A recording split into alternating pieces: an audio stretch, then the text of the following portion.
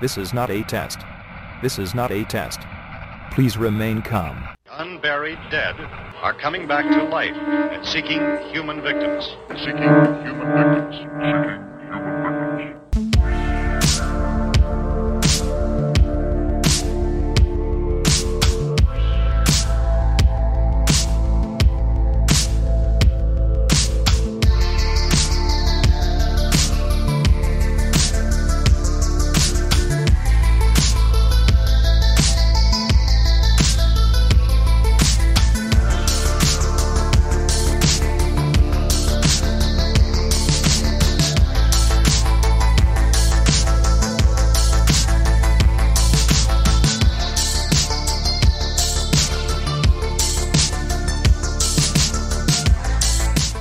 Happy Horror Days, seeking human victims, listeners.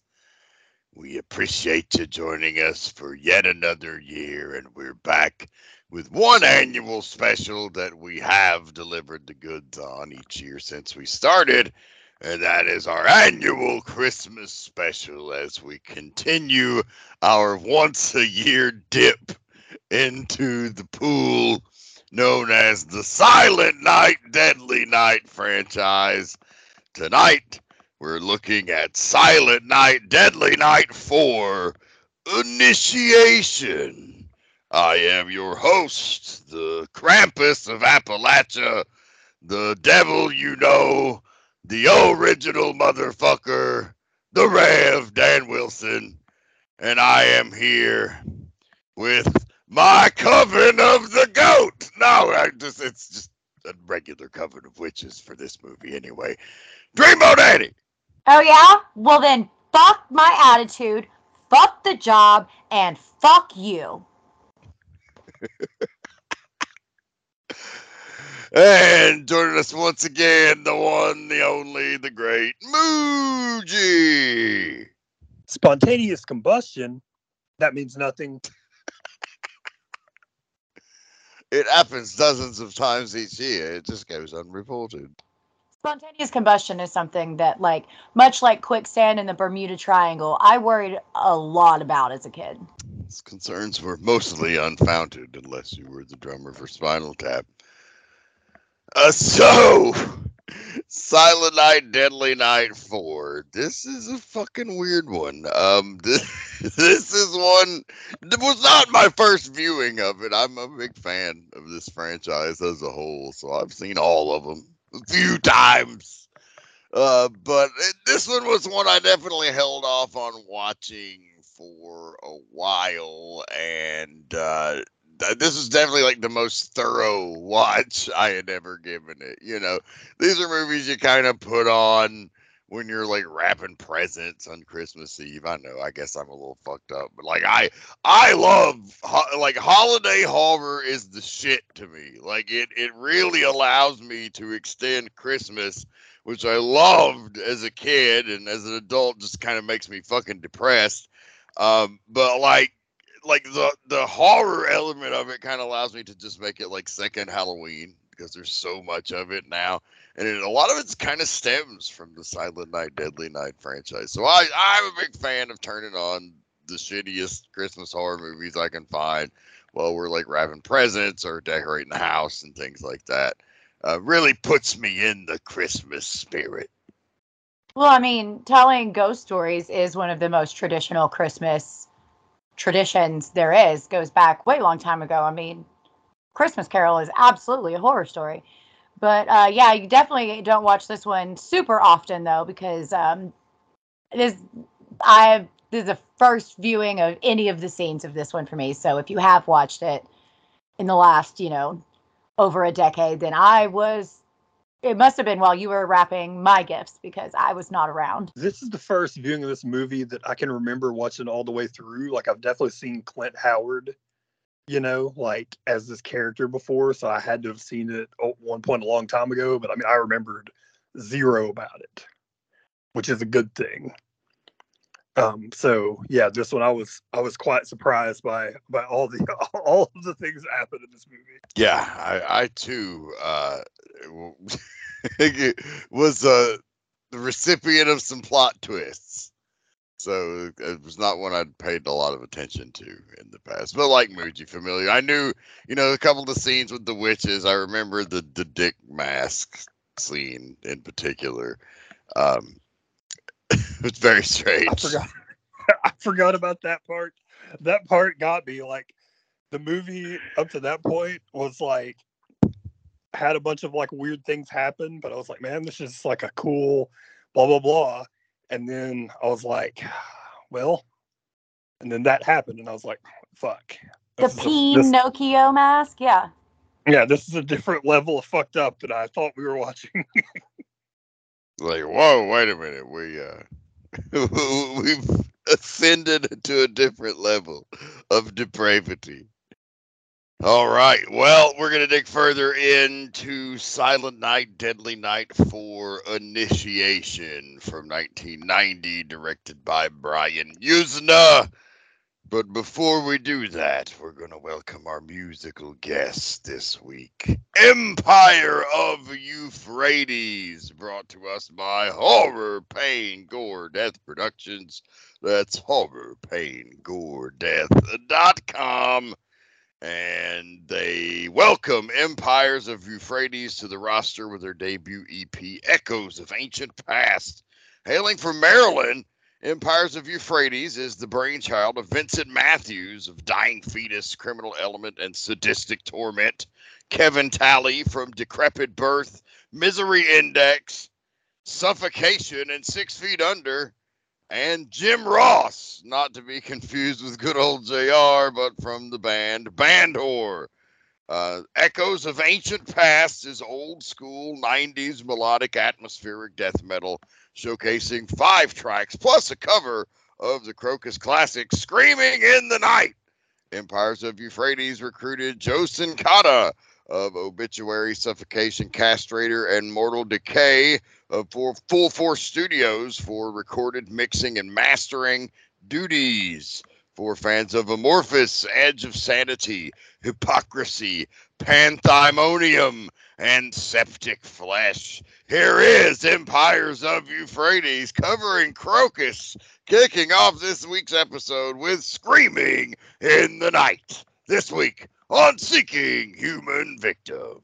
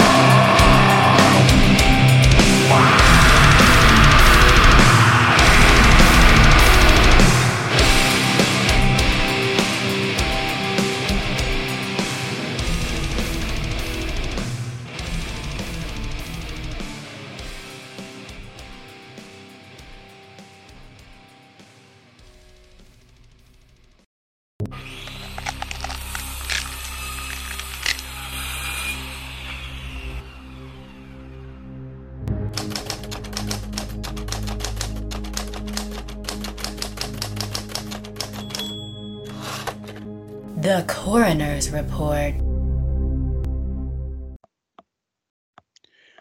So the Silent Night, Deadly Night franchise has taken a lot of twists and turns since the humble beginnings of a killer Santa Claus. We ended that saga in part 3, where Bill Moseley, actually of all people, played the killer Santa, and the Billy Chapman saga. That was ended in part 3. No more. Now we have a totally different movie, and I gotta wonder. Like, we talked about this a couple times, but like, was this really just another movie that they were like, oh, we should throw a Silent Night, Deadly Night label on this, and maybe it'll sell more tickets or more rentals or what the fuck ever. I fully believe that, yes. I thought the exact same thing, which, you know, is a tradition in a lot of these, like, non-A-list horror franchises. Like, we know for sure that it's happened with Hellraiser before, which is, like, probably the biggest franchise I could think of. But, yeah, it totally seems like they were like, what do we got? And they were like, I got a story about a coven of witches. And they were like, can we put fucking Santa in it? And they was like, sure can, boss. Yeah, this absolutely felt like something that they had, that somebody just really wanted. They thought it would be a good movie, and it just, you know, maybe it was serendipity. Someone needed a movie, someone had a movie. Did it go together? Not at all. Should this have been maybe they wanted it to be like a Halloween movie, and they're like, best I can do is Christmas, and they're like, done. Slap some Christmas decorations in the background. We will loosely tie it in.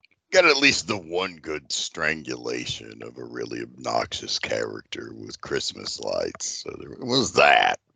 And at one point, which one was it? Was it 3 that was playing on the TV? Yes, they go full Halloween 3, as Muji had said earlier in a text message. But they go full Halloween 3 with the fucking just showing the previous movie on the TV.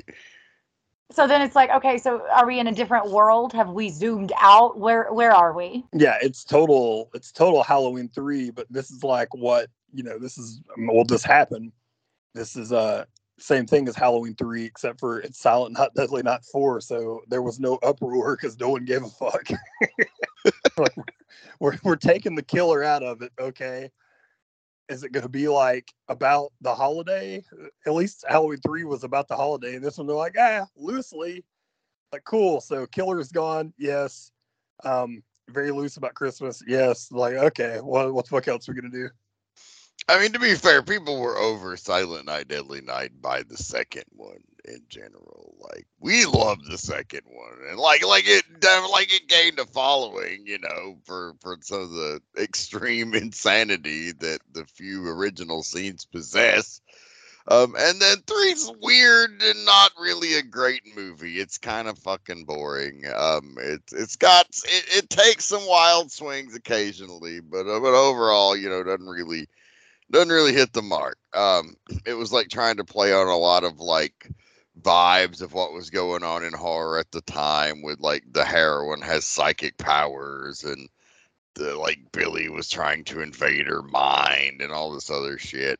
It was just weird. It didn't really connect. So this one, you know, they're going a totally different route. It is they bring in Brian Yuzna as the director, and it's a total, like, yeah, it's about a coven of witches who worship Lilith, who are preparing for her Christmas Eve ritual, and we're following this LA reporter who's investigating this unexplained death, and of course it becomes like the target of the witches, and they kind of like lure her into their practice. Like, you don't know, are they trying to make her a witch, or are they trying to sacrifice her? Like, there's this intrigue, and it and you know, it starts right out of the gate with just pure smut, with this fucking raunchy as hell sex scene, which you gotta love. Really sets the tone for that 1990 direct-to-video horror movie.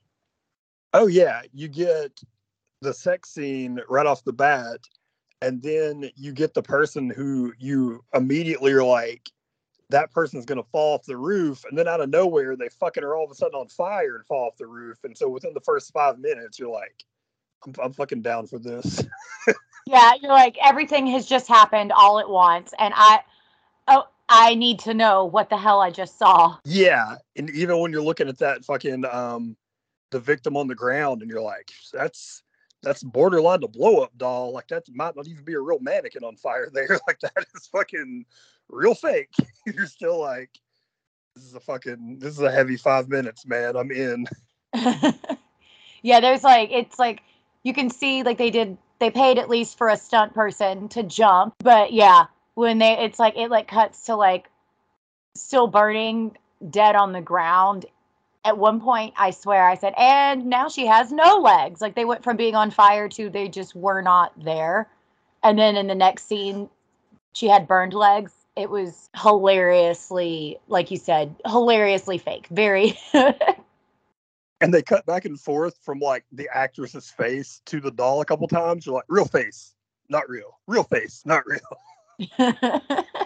And like Clint Howard comes and like pokes the butt cheek and it just caves Yes. in. Yeah, like so like a perfect circular burn hole is happening on the butt cheek of the woman, and he just like comes up and just like imagine like the wolf pack like NWO, but like all four fingers. Like he's going to like he's like putting his hand in the hole just for like a second, and then he pulls it out, and then funnily enough, very shortly after, the journalist lady he's like creeping on her, and like it zooms on her butt, and I was like, he's gonna do the same thing to her butt, and he immediately did. Yes. So anyway, we're getting ahead of ourselves. But Brian Yuzna was the director. Born in Manila, the Philippines, originally grew up in Minnesota and developed an interest in film and horror. Then, after high school, he attended the University of Minnesota, where he studied film and production. His career began in the '80s. He was the assistant producer for several films directed by Stuart Gordon. He was a producer on Reanimator, From Beyond, and more, and he made his directorial debut with the controversial satirical body horror film Society, which also had the guy we'll talk about in a second who did the effects on this movie, Screaming Mad George, well known for the really fucked up looking special effects. This movie it's very hit and miss. So like some of the special effects, like you mentioned, look really bad, and then some are like really gross out, like because Screaming Mad George was just that kind of guy with the body horror. Of course, Society, is like a movie about these rich people who are really like these fucked up alien creatures, and they like lure these young kids to have this like fucked up orgy, but then it turns out that they're like merging their flesh with the other people and like sucking the nutrients and energy out of the people. It's so fucked up. But yeah, Society is one of the grossest movies you'll ever see, and they kind of carried some of those effects over in this movie. Yeah, that is one of the things about this is in Society, I believe that was called the shunting when that happened. But Yeah. Which is also just a great word, or great gross word. Like I got shunted. But that was one of the things I was thinking when I was watching this movie. As it went further into the movie, I was like, they're not going to be able to top just the fucking complete depravity of Society. And they didn't, but the scene with the dick mask was like a good touch. If they're like, we can't top it, but we can do something a little bit different that is also, I don't know, man. What is more disturbing? Clint Howard nude in a dick mask, or the shunting? It's close. Neck and neck. And they, I said special effects were done by Screaming Mad George. He worked with Brian Yuzna on pretty much most of his stuff. He's a Japanese special effects artist. He's also a director and even a musician, really multi-talented dude. He's did some effects in The Predator. He did effects in The Guyver in 1991 and The Abyss. We've talked about him on the show a couple of times. He was born into a family of artisans. His father was a wood carver and his mother was a painter. After high school, he moved to the U.S. to pursue special effects, and his breakthrough came working on Predator in 1987. But yeah, he's done a ton of stuff. He even directed a few of his own films: Tokyo Shockers, Deathbed, The Bed That Eats, and Dark Christmas in 2006 were some of his own directorial efforts. And then the music was done by Richard Band, a longtime collaborator with Yuzna as well. He did the score for Reanimator, From Beyond, Society, Faust, Love of the Damned, and Alien vs. Predator. A lot of Full Moon movies. I believe he's some relation to Charles Band. And then, so that's kind of our behind the scenes team. And then the cast is a nice cast, very intentionally cast. First, you have Maud Adams as Fema, one of the prime witches. She's, of course, the actress that played Pussy Galore in Goldfinger, the James Bond film from 1964, as well as Andrea Anders in the TV series Octopussy from 1983. She was born in England. She made her film debut in 1958, appeared in over 50 television films and television shows. So, this is some intentional casting. Like, they're like, okay, we're going to cast a Bond girl as one of our lead witches, or our lead witch here. And then we had Clint Howard as Ricky Baker. Of course, Clint Howard's been in a ton of shit. He was in Willy Wonka and the Chocolate Factory, Ice Cream Man. He's the son of, he's Ron Howard's brother. Like, we've known this. We've talked about him on the show before. He's been in over 70 films and TV shows. He's a horror staple. He's been on Joe Bob Briggs, and he appears in a lot of bit parts in horror films. And is always just a fucking weirdo. I mean, you can most recently see him pop up in 3 from Hell, playing a pretty sad and hilarious role as a clown that gets shot between the fucking eyes. Hey, everything after where it says the effect Screaming Mad George is like blacked out in my notes for some reason. Oh, that's weird. Highlighted or something. I don't know. Yeah, it's because I bet if you were in night mode. Yeah, dark I bet mode, I'm in night mode. That's probably the way. Because it's highlighted in black is what the problem is. Yeah, that's Okay. where I copied it from. Sorry. That's all right. And then we had Neith Hunter as Kim Levitt, an actress best known for The Adventures of Buckaroo Banzai, as well as The Adventures of Ford Fairlane. And then we had Tommy Hinckley as Hank, who was in this as well as Silent Night, Deadly Night 5, The Toy Maker. He's one of the only connecting threads. And don't think he plays the same character. And then we had Alice Beasley as Janice.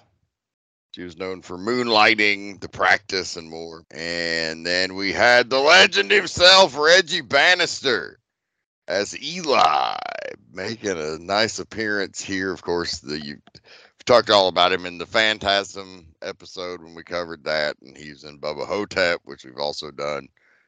Reggie Bannister fucking rules, and it was great to see him here. So a nice little cast for this one. Definitely busted out some character actors and horror favorites, I thought. Shooting dates and locations. Principal photography took place March of 1990, and it started in March and ended on April 15th of 1990 in Los Angeles, California. They shot on West 2nd Street, North Vermont Avenue, and an empty house in the escrow process in West Covina, California. Being able to afford to shoot Silent Night and End of the Night Part 4 in California. That's very interesting. And with that on an interesting fact, let's open the door to the auditorium. Strange truths and morbid curiosities will be revealed inside the auditorium.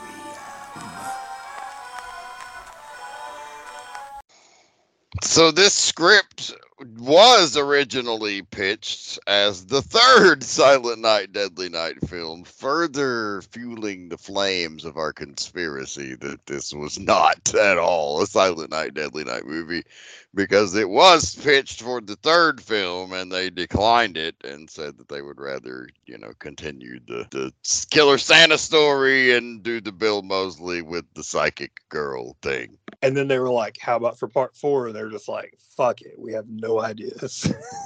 I guess. Fucking fine. They're like, it looks cool, but it's like, we'll let you make your movie, but you got to promise somehow you're going to work a dickhead into it. Like, we'll do it for you. Fine. The screenwriter, Zeph Daniel, also was the screenwriter for Society, so you had almost the entire creative film for that movie here. And there were several ideas and scenarios that he had envisioned for that film, but had not been able to fit into the storyline, and they got some of those into this movie. So that's kind of cool. Of course, as mentioned, this is the first Silent Night, Deadly Night movie without a killer Santa. But it is the first of 2 times Clint Howard would play a character named Ricky in a movie. Really grasping for the facts. Yeah, they really are. We're almost done with them. So usually we stay away from, like, did you know that so and so was once in a movie with George Clooney? They both were, and then they both happened to be in this movie. Funny how Hollywood works. And this is the movies. But yeah, so not a lot of odd and interesting facts here. I'm just gonna lay that out there for y'all. The station's call letters on the TV reporter's microphone were a little Easter egg. However, they were UZNA, of course, a reference to the director himself.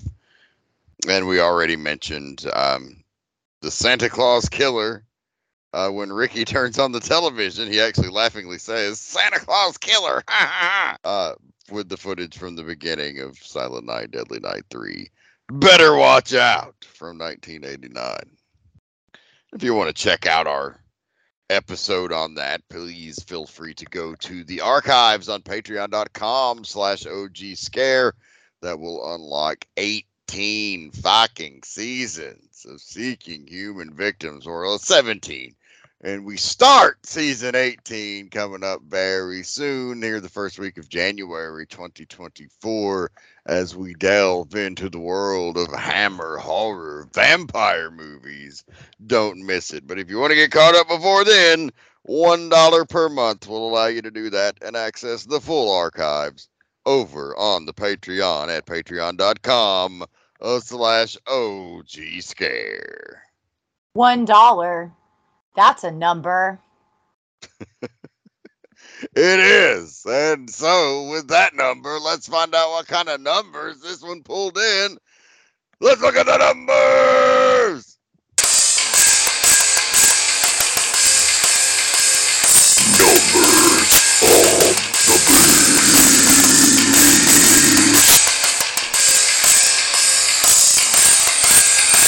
Numbers of the Beast.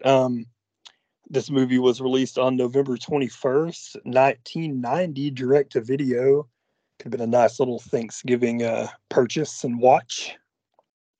Get you into the spirit. The budget was $1.5 million, and it says the box office, so it must have been at least a limited release. It says box office was 2.5. So I'm shocked that with, video sales and stuff, this thing might have made money.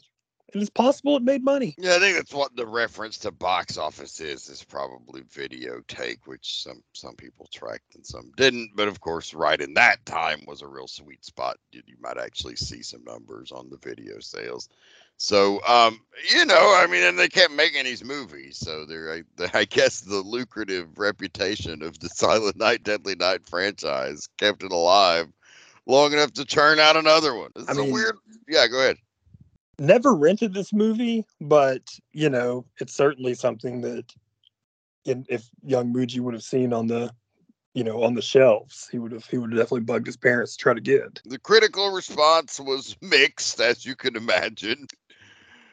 There's some praise for the dark atmosphere and special effects, but a lot of criticizing the plot and the acting and a lot of the other things. 40% is where it stands on Rotten Tomatoes. Some of the critical excerpts. Variety said it was a stylish and atmospheric horror flick with some genuinely creepy moments. All Movie says it's a bizarre and confusing film that's more interested in creating a mood than telling a story. HorrorNews.net said it was a fun and entertaining film with memorable characters. Bloody Disgusting, however, said it was forgettable and uninspired as an entry into the Silent Night, Deadly Night franchise. And Dread Central said it was a dark and disturbing film, not for the faint of heart. For a little truth in all of those opinions. So, if you, or I guess I could talk. There's not really much of a legacy that this movie leaves. It's pretty forgotten. It's truly the definition of a hidden gem. So dig it up and find it. And if you want to own it, any can tell you how. Jim's a bit of a stretch, but you can own it. It might. I mean, I guess not all gems are beautiful. But anyways, it was released, as mentioned earlier, direct to video onto VHS in 1990, in November. And that was from Live Home Video. The DVD was released by Lionsgate Home Entertainment in 2000. It hit Blu-ray from Lionsgate as well in 2017. And you can find it digitally. You can pay for it if you want to.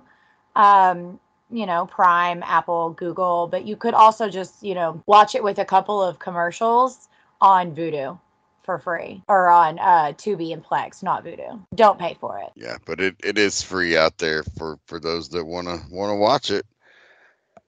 All right, well, nothing left to do but wish you motherfuckers a Merry Christmas and give our final motherfucking thoughts on Silent Night, Deadly Night 4 Initiation.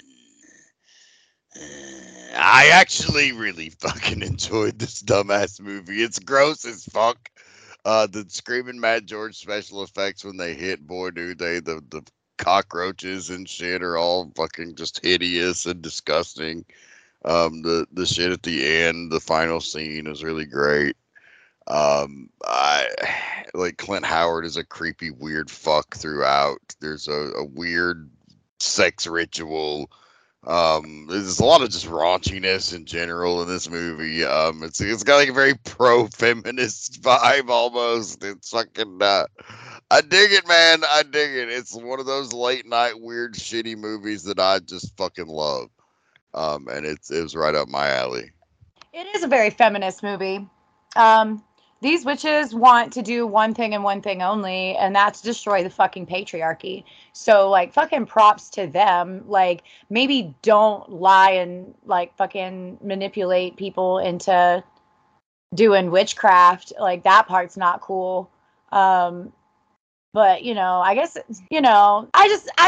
this should not have been in this franchise, this film. I kept waiting. I was like, all right, when's it gonna be a Silent Night, Deadly Night movie? And what does this have to do with Christmas?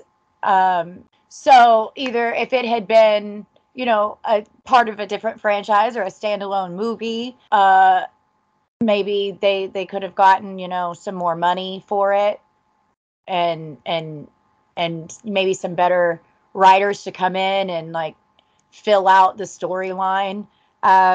The one review I think really nailed it, with the bizarre and often confusing film more interested in creating a mood than telling a story. The story is very loosely knit. There's potential there, but it could have been better in so many ways. Yeah, so despite its numerous and sometimes gigantic faults, I did enjoy myself quite a bit on this movie. It really starts with a bang and it ends with a bang.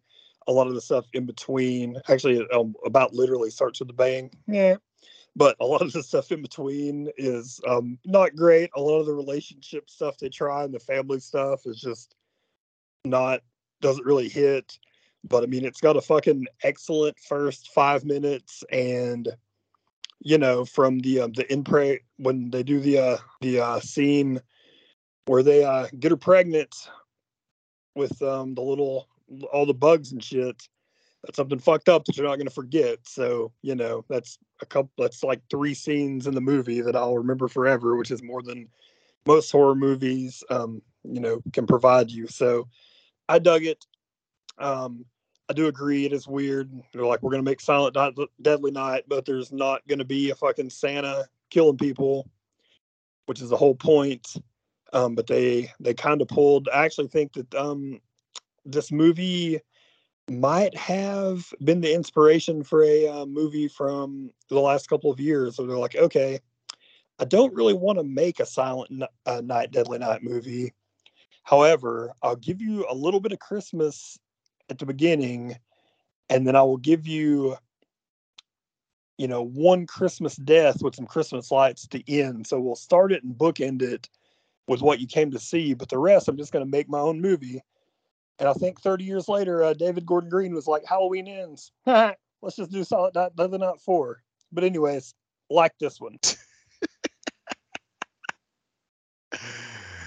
Yeah, so we'll be back next year in a variety of ways. One for the new season that we're going to talk about a little more, but also for the next round of Silent Night Deadly Night as we go to Silent Night Deadly Night 5, The Toy Maker, starring Mickey Rooney, which is a Christmas horror retelling of Pinocchio. I'm not making this up. The doll becomes murderous and kills Joe Petto. Mickey Rooney is his father. That's just like far too many things to try to fucking take in at once. So if you thought this one was fucking weird, strap in. And you'll probably have to watch that one now this year, just after I told you about that. Like if you ask Chat GPT to come up with a premise for a horror movie, if it spit out that premise, you would be like, this is bullshit, and their fucking stock would go down 1,000%. They'd be like, this isn't working. Like, there's nothing that makes this make sense. How far we've fallen. And it's funny because the original Silent Night Deadly Night is experiencing huge resurgence, especially even now as the uber fucking uptight, butthurt conservative media is once again lashing out against Christmas horror movies like It's a Wonderful Knife and Thanksgiving. You see all of this has kind of come full circle back to the original Silent Night Deadly Night, where there was all of that fucking controversy and protest. So it's wild to see how much love the original film has started to get over recent years. There's merchandise, there's a board game, there's fucking all kind of shit you can get now. This is unheard of a few years ago. But man, how far did these movies kind of go off a cliff? Man, it's first of all, you've got to be fucking really fucking bored and living a terrible life to be like, you know what? Fucking I'm mad at a pun. This movie is a pun. And I'm fucking mad about it. For It's a Wonderful Knife. The title It's a Wonderful Knife is something that we would have said playing a game of who could make the lamest name, and people are fucking it'll probably be a good movie based on the people that made it, and people are fucking mad about that. That is fucking hilarious.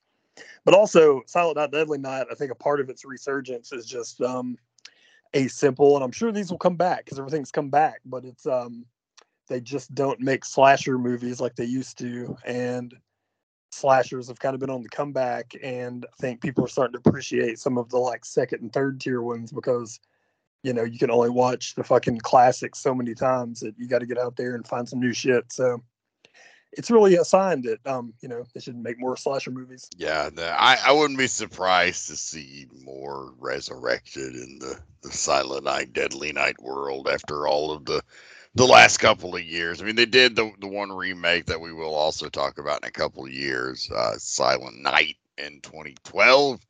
And it's a fucking mean, brutal movie, but it didn't really get any fanfare, and it's far enough removed from the plot of the original that it's kind of not really a remake, but it is kind of one of those. So they could absolutely remake the original now fully, and I think it would probably have some success.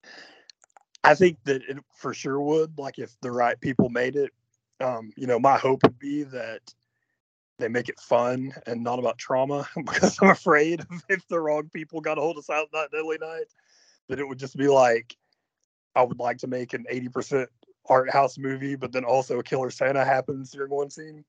But if they made a nice, fun one, like, get fucking Joe Lynch or somebody like that fucking is great at modernizing these 80s and 90s take, then fuck yeah, I think they could.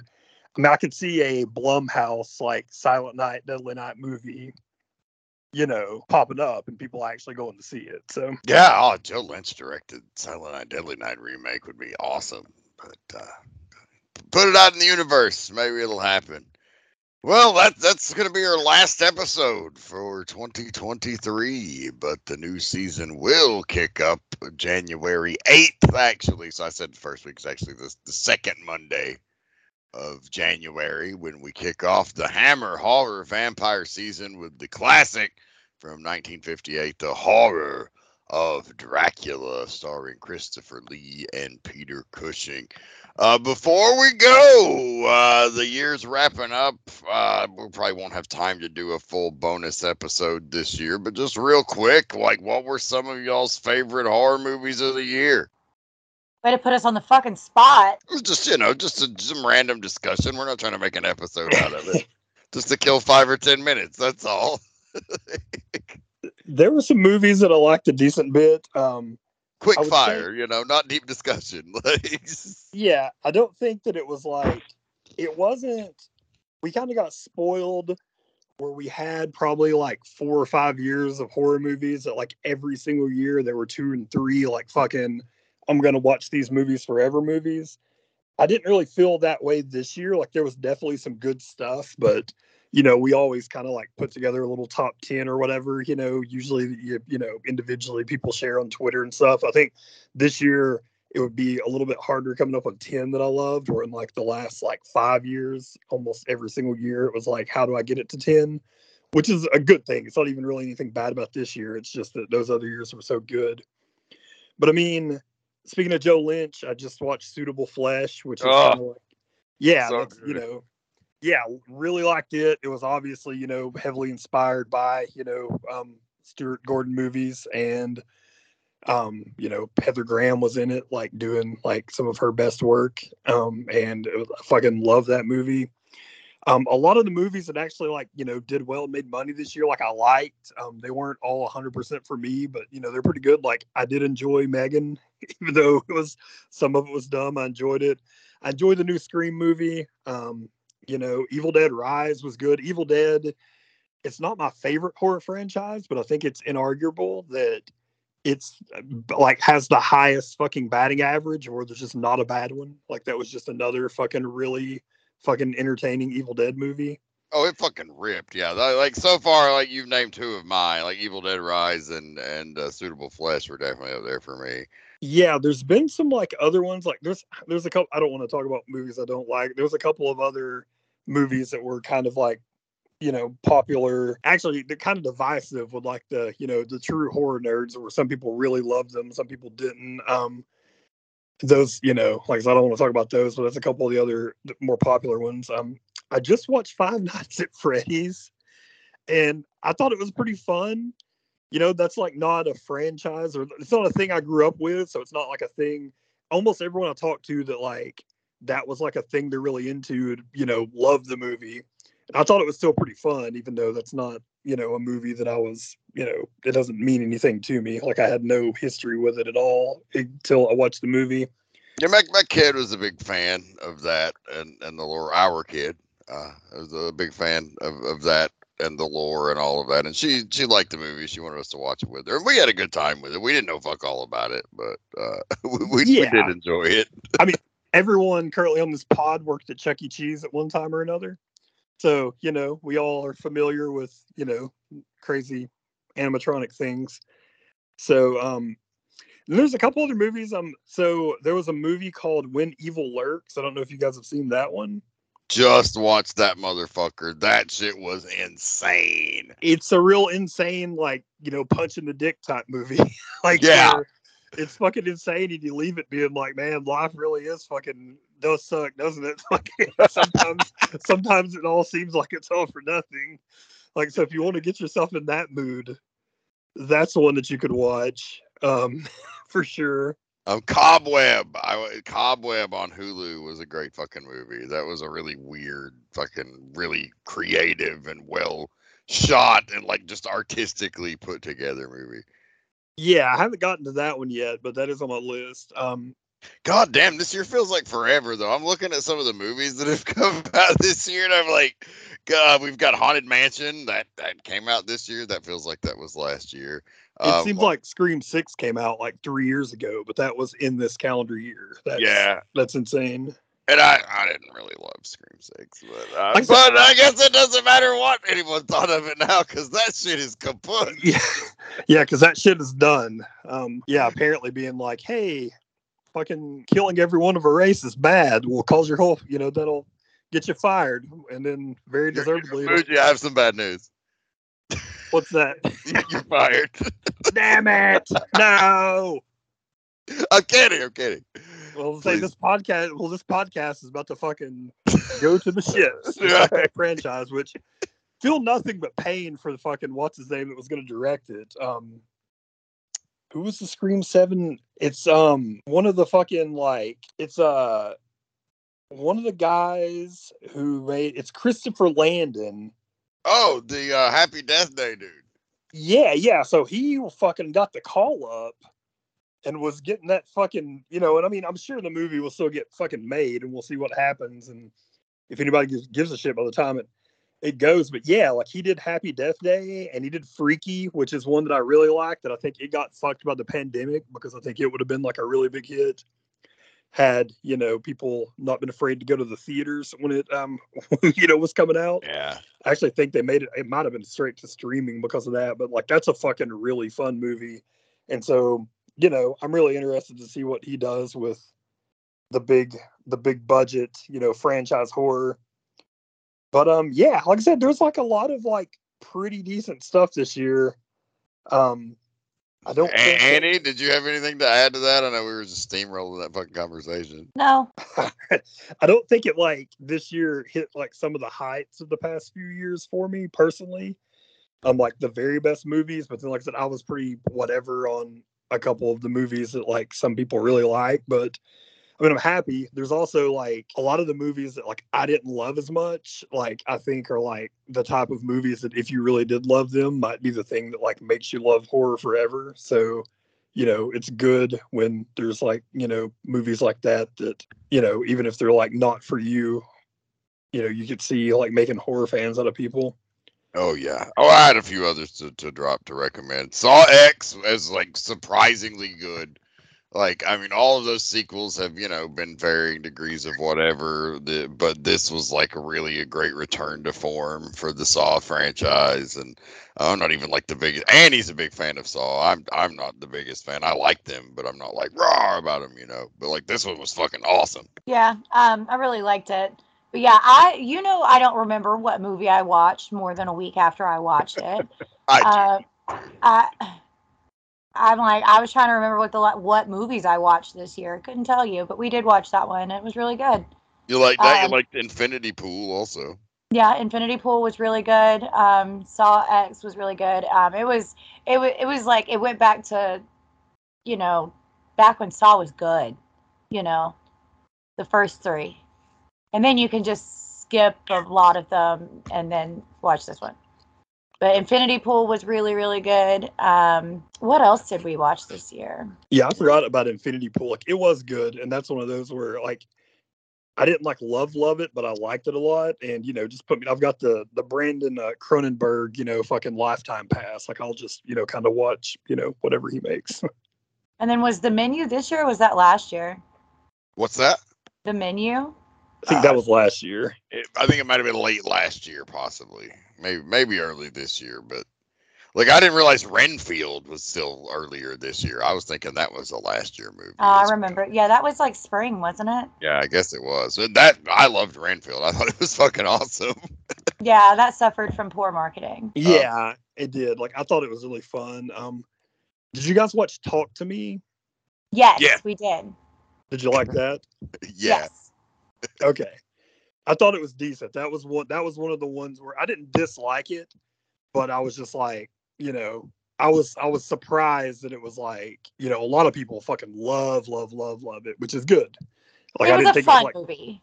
yeah, like I didn't think it was bad. Also, it's one of those things, man, and you just have to accept it with age where like, because a lot of the movies we watched and like are the movies we loved, people that were 20 years older than us would have looked back and be like, oh, this is just all these other movies that came out 20 years ago. Talk to Me was just like, it just seemed like a fucking mixtape of like movies that I already like. So, I didn't get into it as much because a lot of the gags and stuff, I was like, nah, that's kind of like this, blah, blah, blah. But like I said, for somebody who's fucking 15, they've never seen any of that shit. And this is going to be the one that hooks them, which is awesome. Yeah, could see that. Fuck. There one last movie that I wanted to recommend. That was on Hulu. It was a Hulu. I think it was Hulu original. It was about aliens, but man, it was so fucking good. No One Will Save You. I was shocked at how much I enjoyed that movie.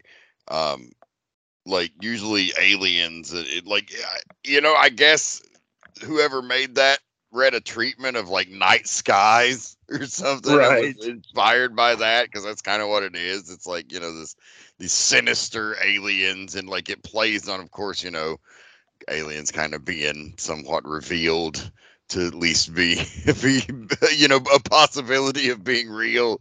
And so like they dropped it at the right perfect fucking time, like right for Halloween of that year. And it had it's great. Fucking high recommendations for that one. Yeah, there's one other movie. What was the fucking name of it? Dark Harvest. So it's a movie that I think right now it's just still on Amazon to rent. I'm sure it'll come to streaming at some point. But it's a David Slade movie. It's not perfect, but it's really fucking gory and has some like good stuff. And the bad guy in the movie, he's kind of a slasher, but he's more like a monster. Like could be a new thing. Like I could see them making a bunch of these movies just because the monster in the movie like just looks so cool. I'll give you like a brief, since I know obviously you guys haven't seen it. So the general premise of the movie is that every year on Halloween there's this thing called a run where like all of the teenage boys in the town have to go and try to kill this fucking monster, and the monster's name makes me laugh because it sounds like he would have been a fucking early 2000s wrestler in Nashville. His name was Sawtooth Jack. I can just see being in the locker room and be like, that's Sawtooth over there. So Sawtooth Jack though is really fucking cool looking, but basically he fucking is kind of born in a cornfield, and then they have to kill him before he gets to a church.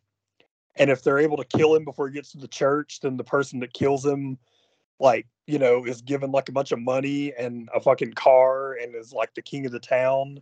But then, there's like then you got to watch it from there. And immediately you're kind of like, like what is actually fucking happening when this happens, when they do this. But I thought it was fun. It was kind of like one of those missing, like it was almost like the plot of the movie. It was almost more like a scene. Like that was kind of the whole thing. There wasn't really like a whole lot other going on other than, what's going to happen with Sawtooth Jack. But he's fucking really cool looking. So I would recommend that for people that are just looking for like a new cool monster to look at. The market of scarecrow exploitation, however, is extremely underserved. So yes, give me more Sawtooth Jack. Slaughterhouse, that was a crazy movie, really dumb, but you should check it out. It's just really fucking stupid. It's about a killer sloth. I didn't get around to seeing Dark Harvest yet. That's one I wanted to. Also, haven't seen Last Voyage of the Demeter. Really want to see that. It looks like a cool, different take on the whole Dracula thing. It's wild that came out just a few weeks apart from Renfield in theaters. We got 2 fucking theatrical Dracula movies in 2023. That was another weird thing that happened, but yeah. So that's about all I got. Any closing thoughts for the audience for the end of the year? Yeah, it was another good year of podding. I think I missed more this year than I've ever missed, which was sad, but maybe my job will be cool and I won't miss any next year. That would be cool.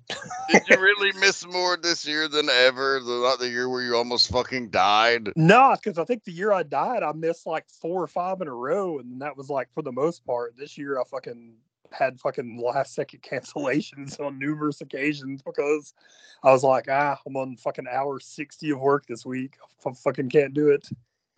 Fair enough. All right. Well, thanks for your support. As always, we'll be back in 2024 to rock your asses some more here on Seeking Human Victims. This is not a test. This is not a test. Please remain calm. Unburied dead are coming back to life and seeking human victims. Seeking human victims.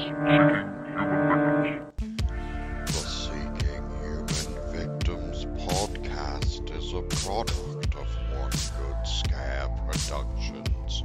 It is written, edited, researched, and directed by Dan Wilson, with assistance by Fuji Grant and Annie Wilson. Original music is provided by Shredderford, as well as K.D. Grant. All other music and audio clips are property of